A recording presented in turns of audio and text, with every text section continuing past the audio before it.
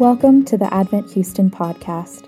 At Advent, our mission is to embrace, embody, and extend the grace of Jesus Christ to the Texas Medical Center, Rice University, and the surrounding neighborhood. We're glad that you're here with us today.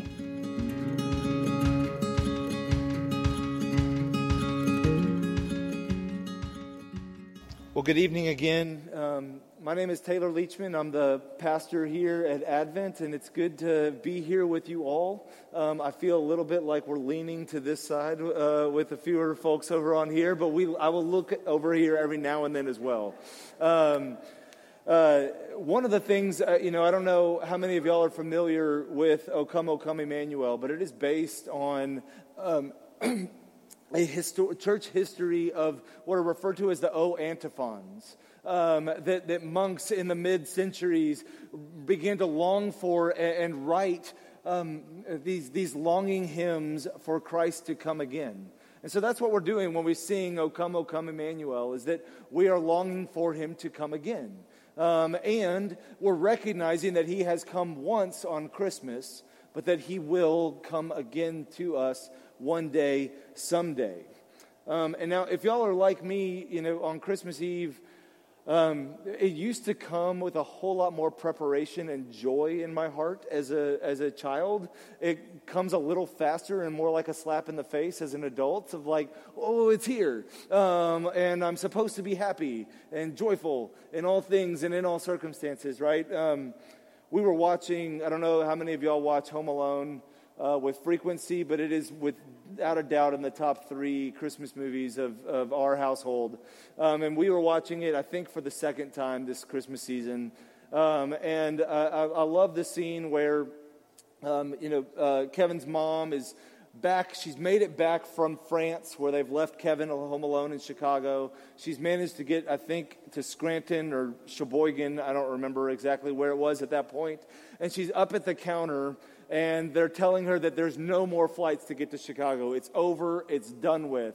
And she says, well, this is Christmas, the season of perpetual hope, right?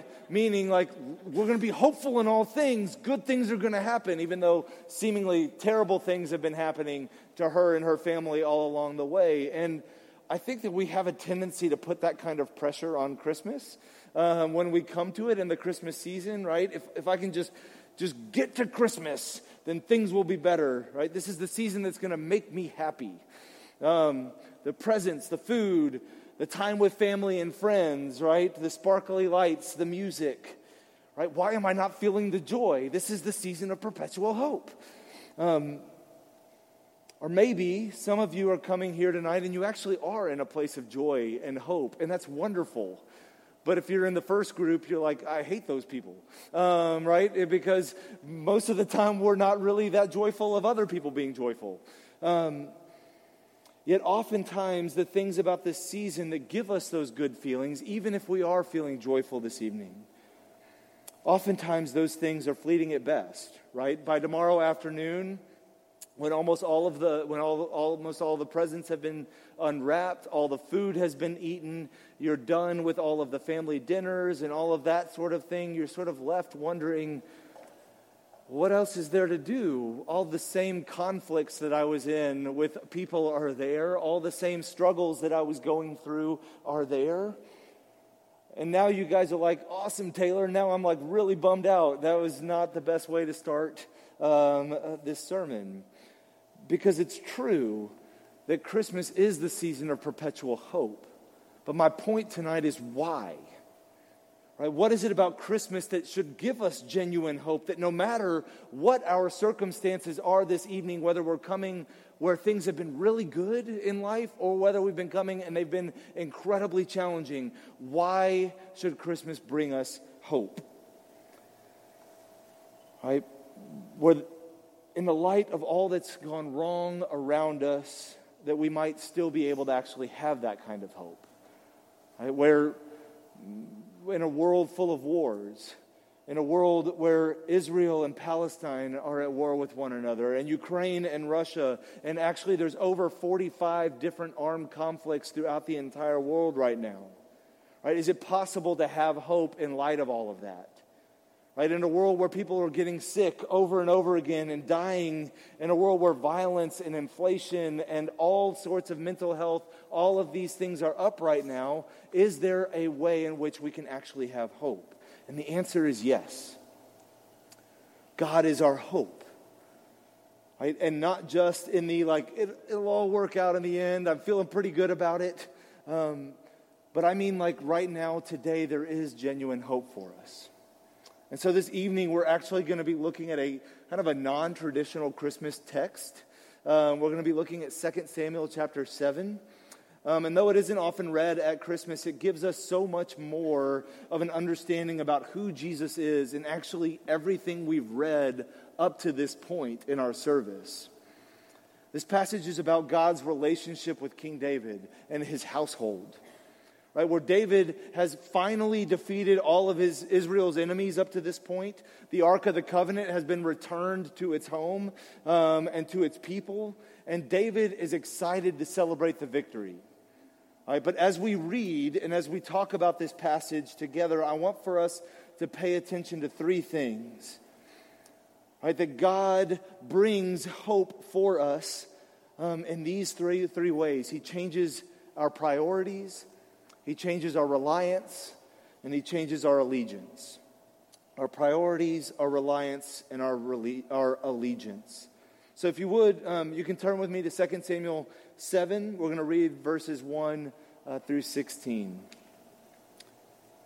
Now when the king lived in his house, and the Lord had given him rest from all of his surrounding enemies, the king said to Nathan the prophet, "See now, I dwell in a house of cedar, but the ark of God dwells in a tent." And Nathan said to the king, "Go, do all that is in your heart, for the Lord is with you."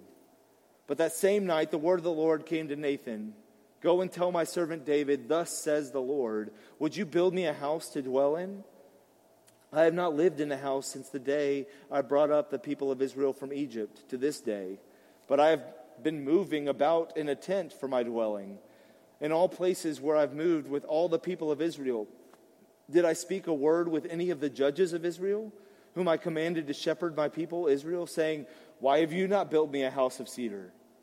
Now therefore, thus you shall say to my servant David, thus says the Lord of hosts, I took you from the pasture, from following the sheep, that you should be prince over my people Israel. And I have been with you wherever you went, and have cut off all of your enemies from before you. And I will make for you a great name, like the name of the great ones of the earth. And I will appoint a place for my people Israel, and will plant them so that they may dwell in their own place, and be disturbed no more. And violent men shall afflict them no more, as formerly. From the time that I appointed judges over my people Israel, and I will give you rest from all of your enemies. Moreover, the Lord declares to you that the Lord will make you a house. When your days are fulfilled and you lie down with your fathers, I will raise up for your offspring after you, who shall come from your body, and I will establish his kingdom. He shall build a house for my name, and I will establish the throne of his kingdom forever. I will be to him a father, and he shall be to me a son. When he commits iniquity, I will discipline him with the rod of men, with the stripes of the sons of men. But my steadfast love will not depart from him, as I took it from Saul, whom I put away from before you.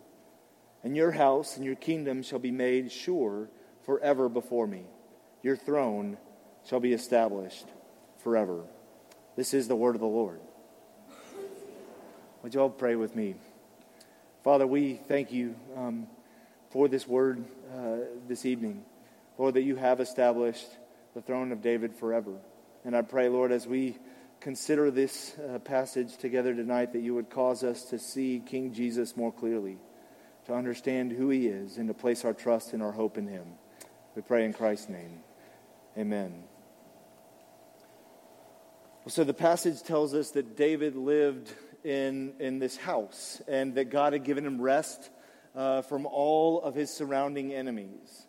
All right, the king, who's pretty much kind of only known war and conflict up to this point, he's finally getting to this peaceful place.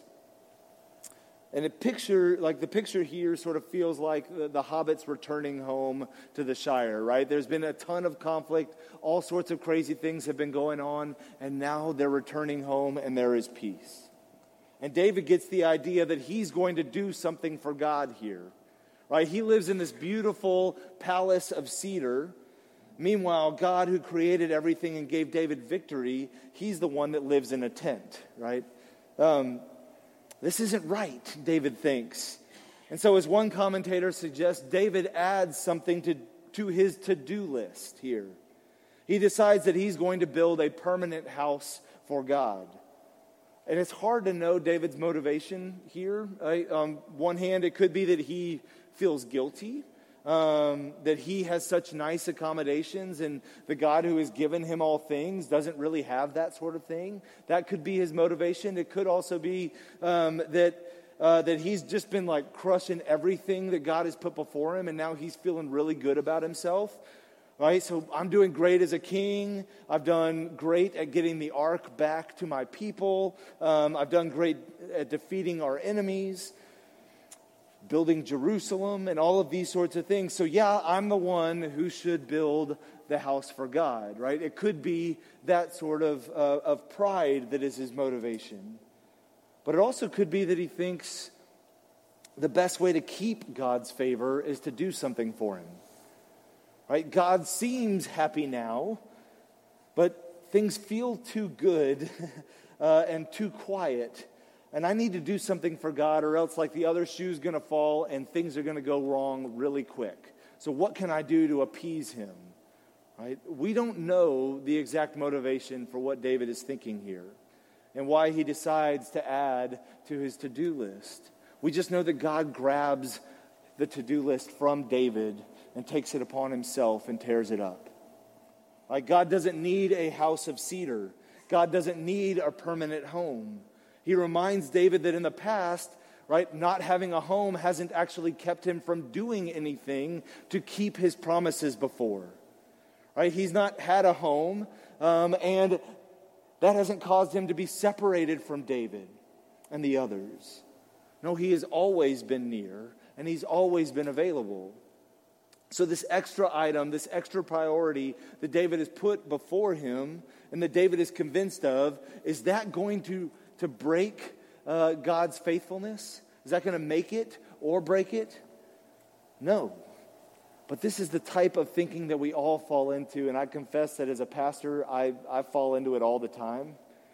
Right? Where we think maybe more on the pastoral end that around Christmas that like if we just send out more invitations, then, great things are going to happen for God and his kingdom or for the church. Or if we just make more Christmas cookies and throw more parties the right way and host more things. And obviously I'm being a little bit facetious here, but that's the type of thinking that we all go into. It's easy to think that those extra tasks that we've given to ourselves are going to be the difference. Right? They're going to be the things that ensures God's favor.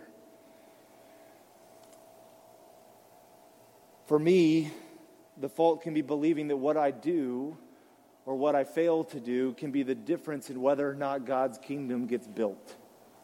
Right? I just need to do a little bit more and then the church will grow or then his kingdom will come. But we all think that this time of year. Maybe it's not about those things in particular, but perhaps we think if I just get the perfect gift for my loved one when we're estranged from one another, then perhaps that'll be that very first catalyzing effect that brings reconciliation between us. Or we think maybe I just need to bake more cookies or something like that for my neighbor because then they'll finally recognize that like I love them. Maybe they'll like bring their dog in at night so it won't be barking quite as much. Or maybe they'll watch my house when I go out of town, something along those lines. Or maybe I need to just send out one more work email because that's going to be the difference in whether or not we make the financial quarter this year. Right? That's going to be the very difference until we send that email out and we realize, no, wait, there's another one. No, wait, there's another one. I just need to do one more thing, we think. But God reminds us here that his priorities are not our priorities. Starting in verse 8, he reminds David all that he has done for him. Right? That he is at work even now, protecting his people and preparing a place for them. That he doesn't ask David to do more things for him. God asked David, though, to trust him. That he is in control. To stop relying on himself and to rely upon him. And that's our second point, that God changes our reliance. Toward the middle of the passage, God gives a long explanation to David. And in one sense, it kind of sounds like a lecture. But the main point of it is that God is trying to remind David that he is the author and sustainer of all things. In essence, he says to David, right, like, you think that you're going to build me a house. I am the one who is actually building something here. I am building your house. Stop relying on your own strength or your own military power or your own intelligence of what you think you would do, your own ideas of how things ought to be, but instead rely upon me. Right, God calls David, and he calls us and tells us to give all of those things, all of our concerns, all of our heart to him, to rely upon him, to let go of whatever it is that we believe what will bring us fulfillment and meaning and joy, right? Whatever it is that we are hoping for. God reminds David that he is the one who brought him out of the shepherding fields. He's the one who crowned David and made him king. He's the one who brought about that rest. He's the one who brought them back into the land and gave them this peace. And that he has always been with David, whether it's been in a tent or not. And God has been with David, and God has been with you and with me. And here's the point, that when we rely upon our own priorities, on our own to-dos, or we rely even upon others or ourselves, we are always let down. Because we always let ourselves down, we will always be let down by others. Even if we fulfill our to-do list, even if we fulfill our priorities, we're left wanting more. Unless we rely upon him, unless we place our rest and our trust in him, we will be left wanting more. Right? So, for example, how do you feel when you get everything that you asked for Christmas? Right, kids, how do you feel when you get everything that you've wanted? How do you feel when the party that you planned and hosted is over? Or the race that you've trained for is over and you did pretty well? Right? Honestly, you probably feel pretty good for a little bit. I'm not denigrating those positive feelings for a little while. But my point is this, that it's a fleeting feeling. Within a few days, maybe even weeks, those feelings go away. And that if you're looking for fulfillment in temporary things, your feelings of fulfillment will be temporary. You will run yourself ragged chasing that next thing and that next thing and that next thing. But if you look for fulfillment in eternal things, your fulfillment will be forever. When we remember that everything we have is the Lord's, and we remember that no matter our circumstances, his promises are still true, we remember that the only reason that we can receive any of the gifts that we have is because of him. Right, the only reason that we get to host parties or run fun races is because he is the giver of all good things in our life. And that we can hold those things more loosely, trusting in him. And we can be grateful for them. We can remember that God's kingdom is forever. And even in our most challenging of circumstances, we can remember that he has promised that he will always be with us. And as we rely on him, he brings us true joy. And so that brings us to our last point, which is that God changes our very allegiance.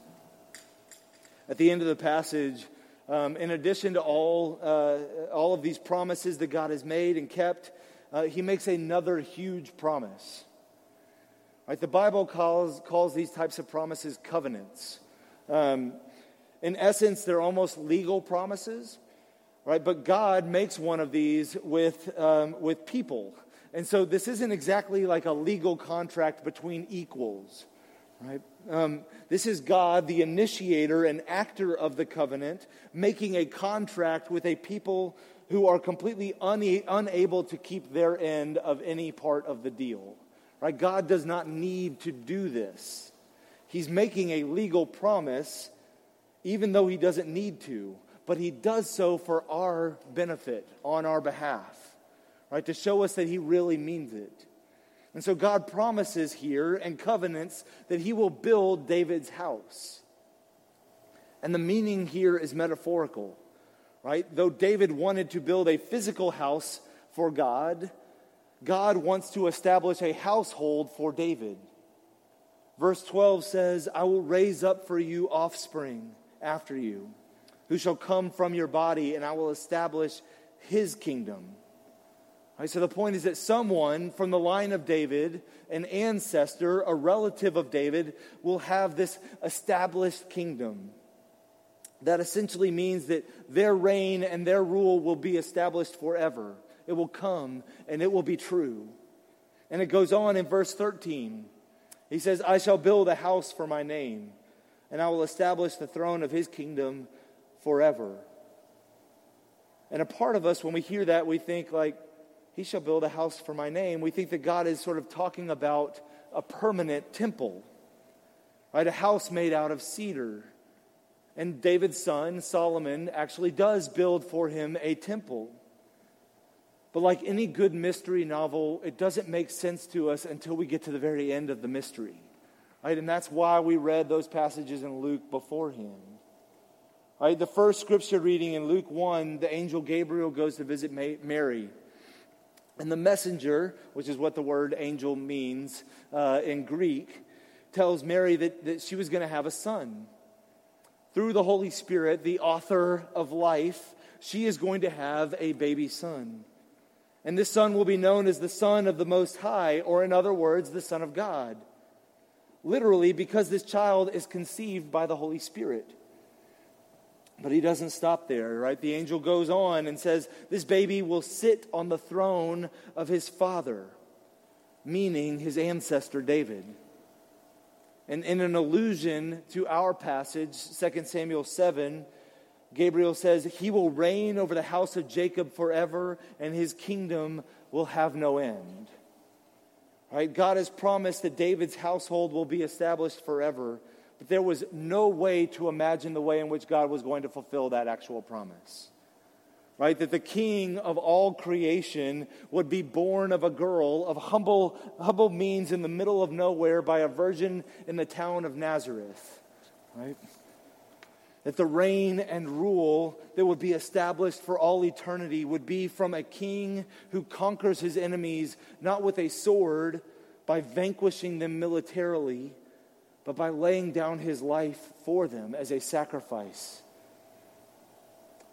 That our forever king is the actual house of God. Right? God is making his tent dwelling, which the Apostle John uses that exact language to talk about the Word becomes flesh and dwells with us, which literally means making a tent with us. That is who Jesus is, the God-man, God with us in physical form, God's dwelling. His household is established forever through Jesus' body and through Jesus' blood. This is our King. Our King is Jesus. He's not come to establish a political power like most of the people of his day and age would have believed and did believe. Right? He's not come to sort of make Israel great again or to do so for any country or corporation or individual. He's come to scatter the proud and to exalt the humble, as Mary says. To show the strength of our God and to give mercy to those who fear him. This is our King. And his reign is established forever. So why is Christmas the season of perpetual hope? Right? Well, it's that in Jesus' coming and in his coming kingdom, we have God's reign and rule that is established forever. That God is with us in ways that we don't even comprehend. that God is redeeming us, taking a people who would rather all sorts of other things, and He's loving us and bringing us into His kingdom anyway. His kingdom is utterly reliant upon Him, not on people like me who would fail to do so. We don't have to do anything for God to let us into His kingdom or to show His favor to us, because He has done everything for us. He has done great things for us, as we sang and as we have sung together this evening. He asks for us to come to Him. Would y'all pray with me under that end? Our Father, we thank You for the grace of Jesus Christ. Lord, that in Him You are with us, and that in Him You are building a household for Your name. That You are building a new kingdom, and as You come again, Father, that You will make all things right and good, but that You have established that through Christ's first coming, and that in Him we have hope. So no matter what our circumstances are this evening, I pray that we would turn to You in hope, realizing that the things that we're often running to are fleeting at best, but that in You there is hope eternal. And we pray all of this in Jesus' name. Amen.